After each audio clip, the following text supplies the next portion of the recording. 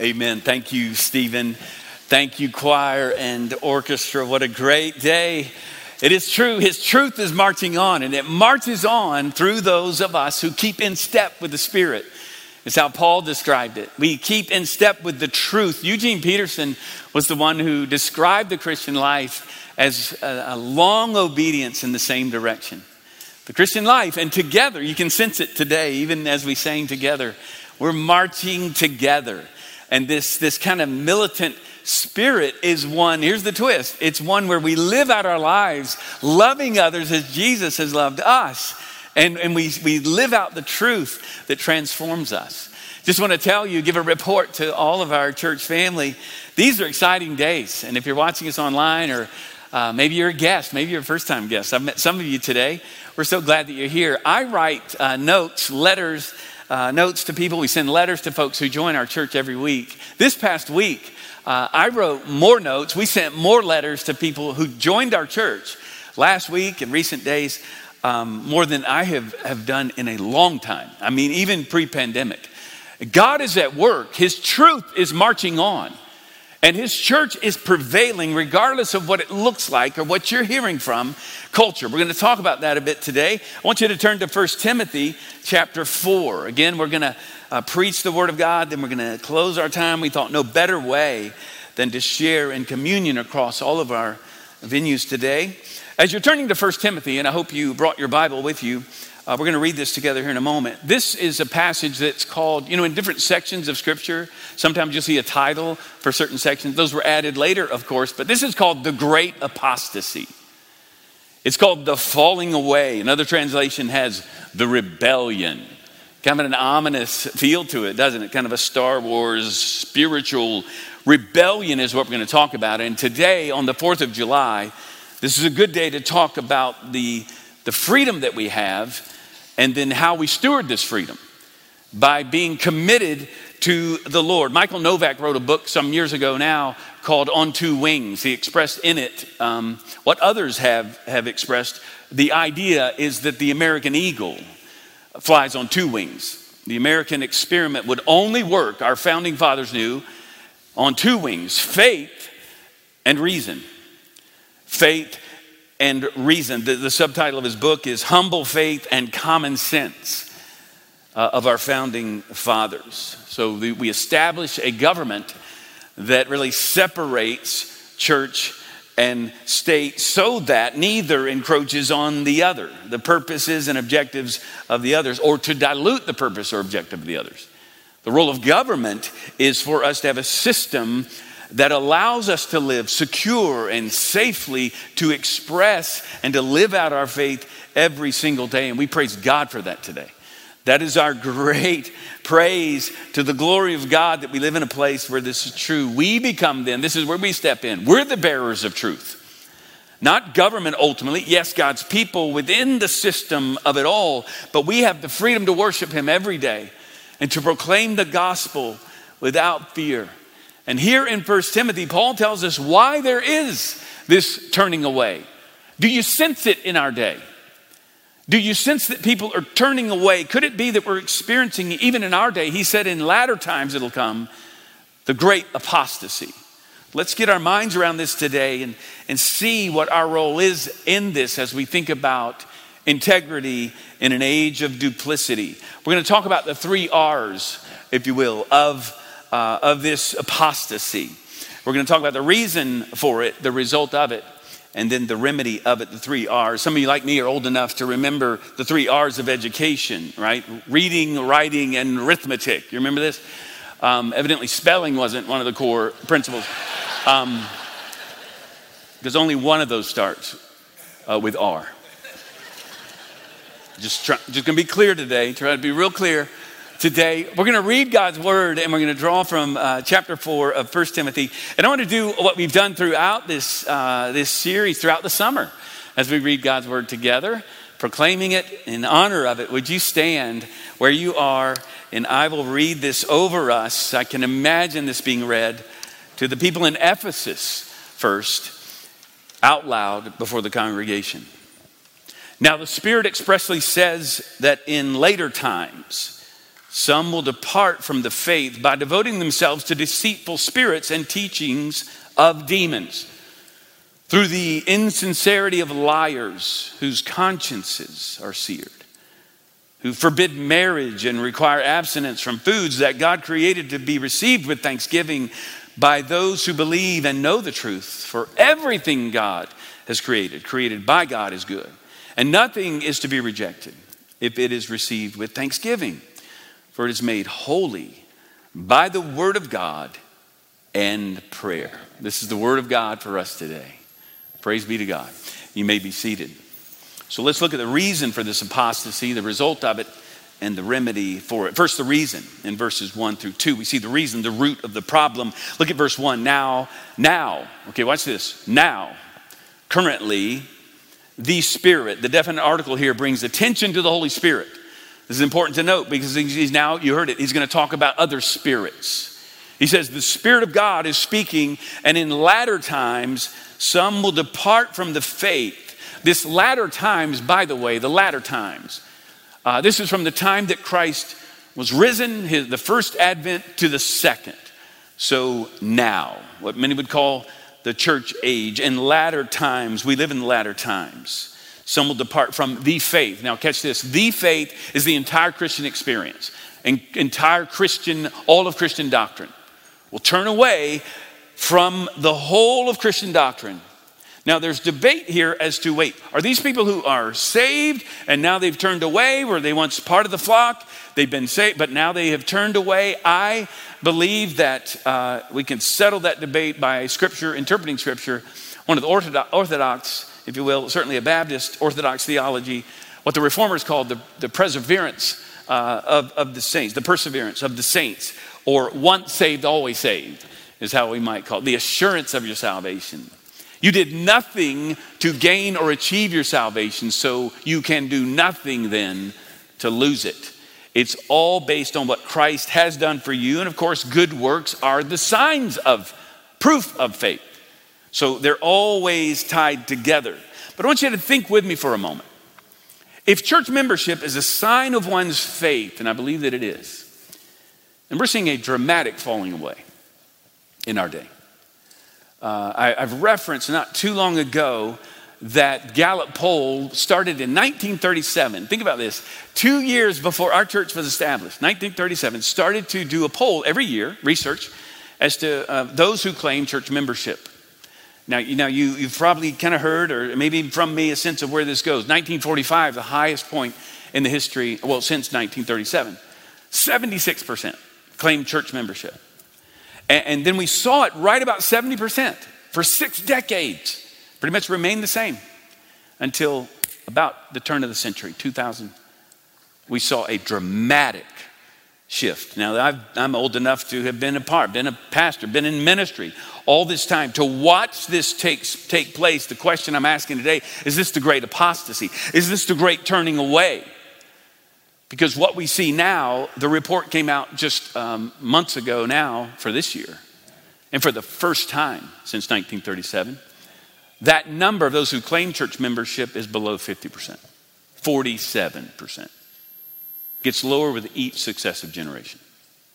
So that millennials, not Gen Z, but millennials are just at 36%. There is a great turning away that is taking place in our day. To compound the challenge, I'll get to the hopeful part here in a moment because I am hopeful.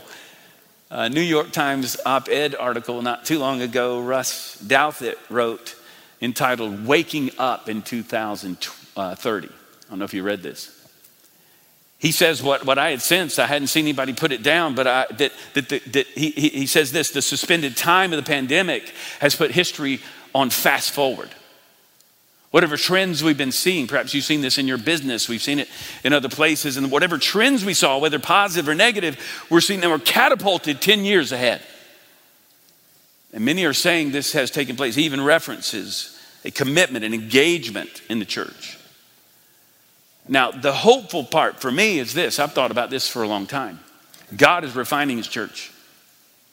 God is refining his church. I'm reminded of a time when Jesus, the disciples came around him. He's talking about drinking his blood and eating his flesh, talking about a commitment that we're to make to him, to die to ourselves. And they come alongside Jesus and say, hey, could you just ease, don't talk about that because that's not going over well. And people are leaving. And do you remember what Jesus said? Are you guys going to leave now? Are y'all going to leave now? And Peter says, where else would we go? You have the words of life. You alone are our Lord. So what I'm seeing is those who are committed are radically devoted to the Lord. Now, we'll always have those of us, could it be, that just kind of show up on church on Sunday and not live for Jesus Monday through Saturday, every other day of the week. But the problem is clear. And Paul is reminding us today that the problem is false teachers come and pull away the shallow and the gullible who do not currently now hold to the truth of God's word and live it out. And then he offers three successive stages or characteristics. One is a spiritual cause, a demonic cause. One is what we call a human cause. He's using humans always in this effort, the evil one is. And then the third is a moral cause, devoting themselves to deceitful spirits and teachings. This is a major teaching for us today. We're so prone to say the problem in our nation is it's education. We need more education, and there is an issue there. It's a breakdown of the family. Those are issues. It's a political problem. It's a racial problem. It's a divisive nature within our country, or for many in recent days, it's a psychological problem. It's a mental health problem. The scripture tells us it's a spiritual problem. At the root of it all is a spiritual problem. And we need to declare this. We need to say it out because the Spirit says explicitly, says that there are demonic forces at work in the world.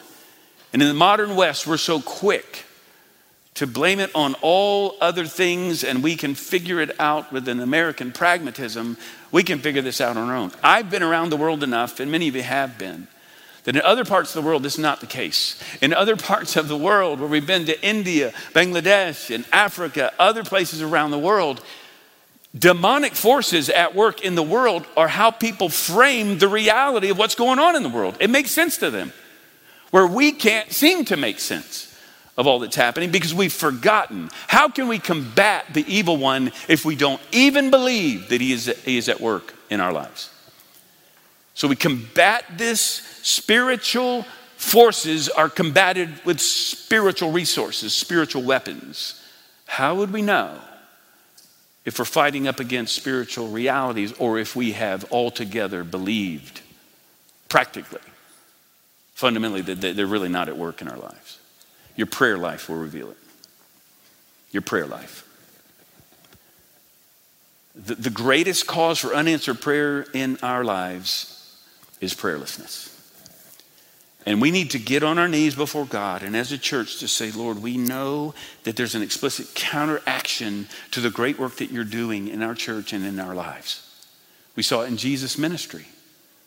He shows up on the scene, the spiritual force to overtake darkness and demons and the evil one.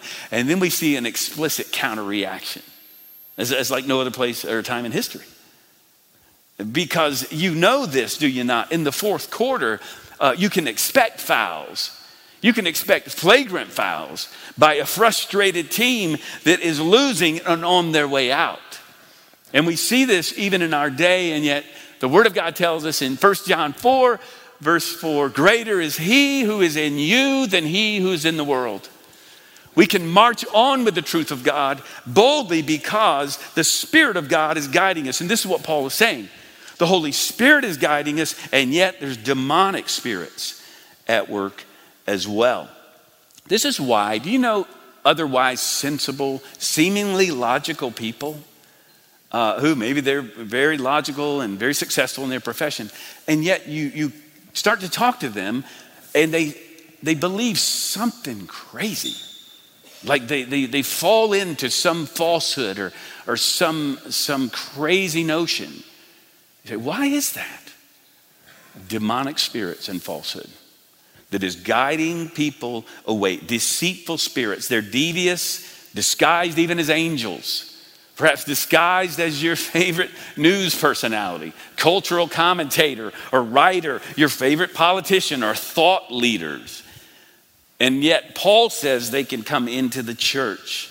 They're puppets and they're being used by the evil one. Look at verse 2. Through the insincerity of liars whose consciences are seared. So the first cause is a demonic cause. The second now you could say is a human cause. Look where this goes, insincerity of liars. This is the word hypokrisis. We get the word hypocrites. They're wearing masks. So now we have people who are teaching, even within the church, who live duplicitous lives.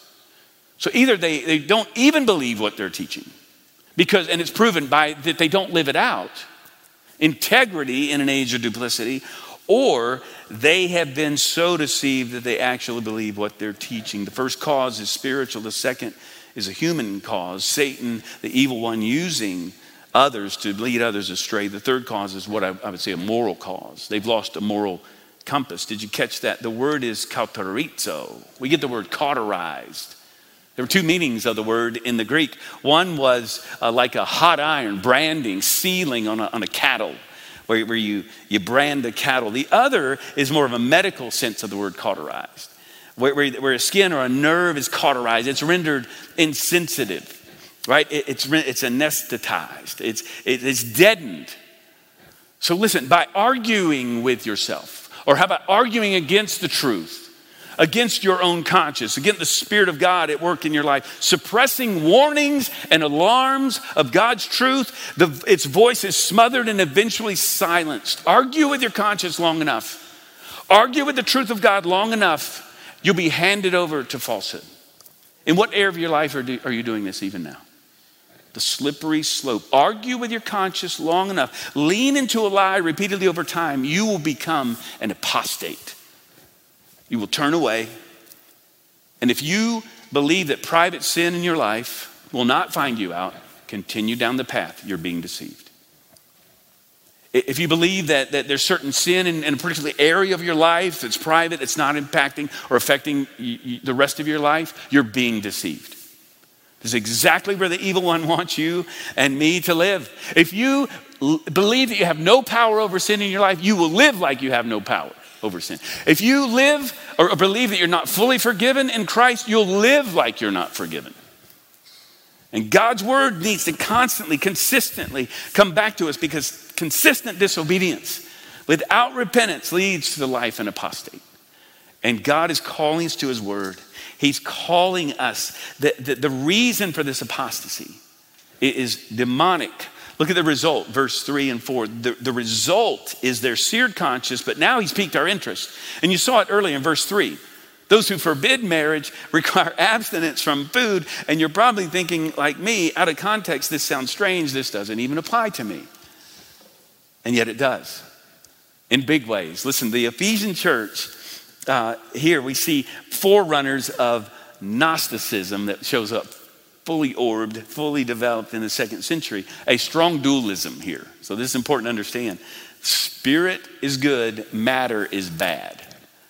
So any kind of human desire, even normal desires for sex or food, are evil, right? So you can see then a quick turning away. So here's a good summary diagnosis as you think about false teaching, or if we tend to propagate false teaching ourselves, maybe in our personal lives. And it's this. Here's a good diagnosis. False teachers forbid what the Bible allows, and they allow what the Bible forbids.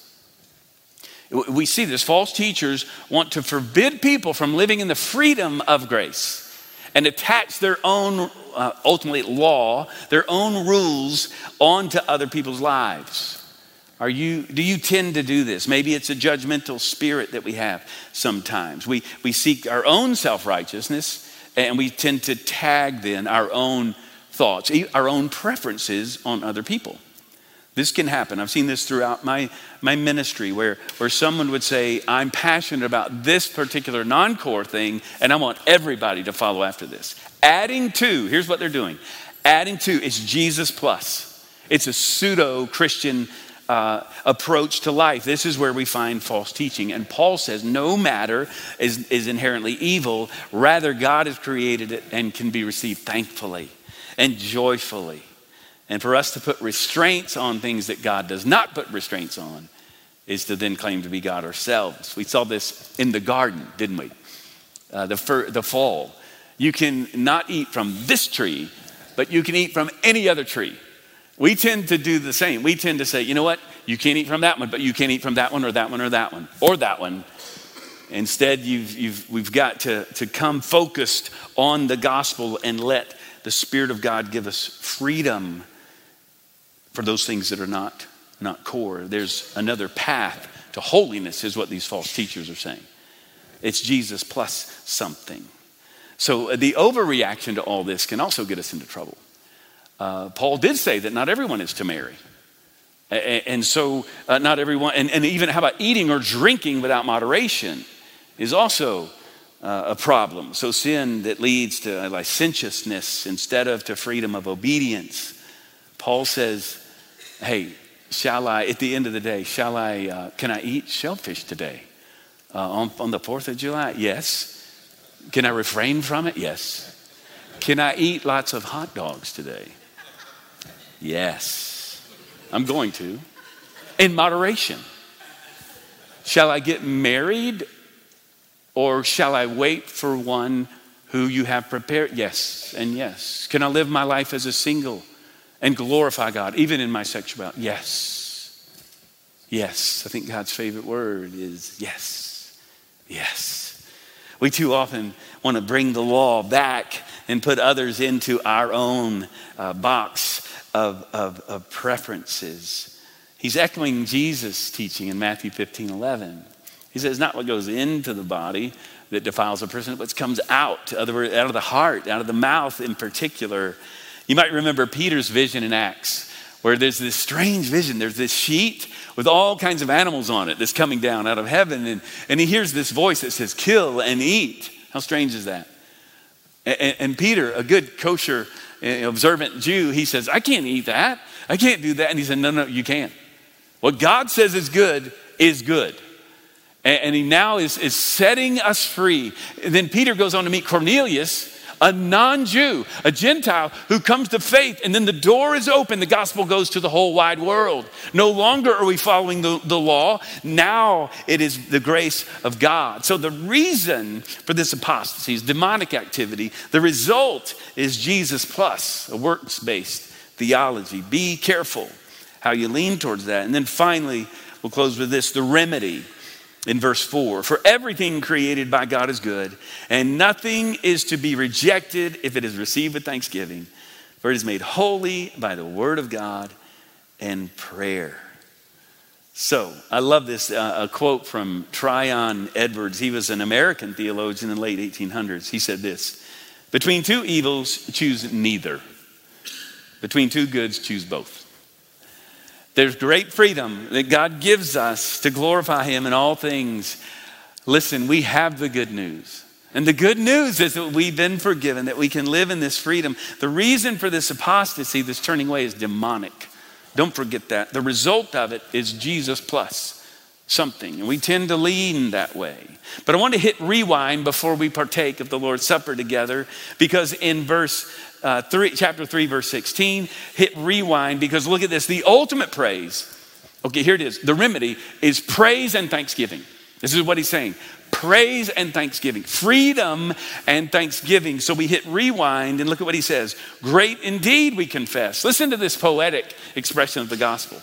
Is the mystery of godliness. There's a mystery of darkness and demonic spiritual forces, but there's a mystery of the gospel, the Spirit of God at work. He was manifested in the flesh, Christ coming to us, vindicated or justified by the Spirit, by the resurrection, seen by angels, proclaimed among the nations, believed on in the world, taken up in glory.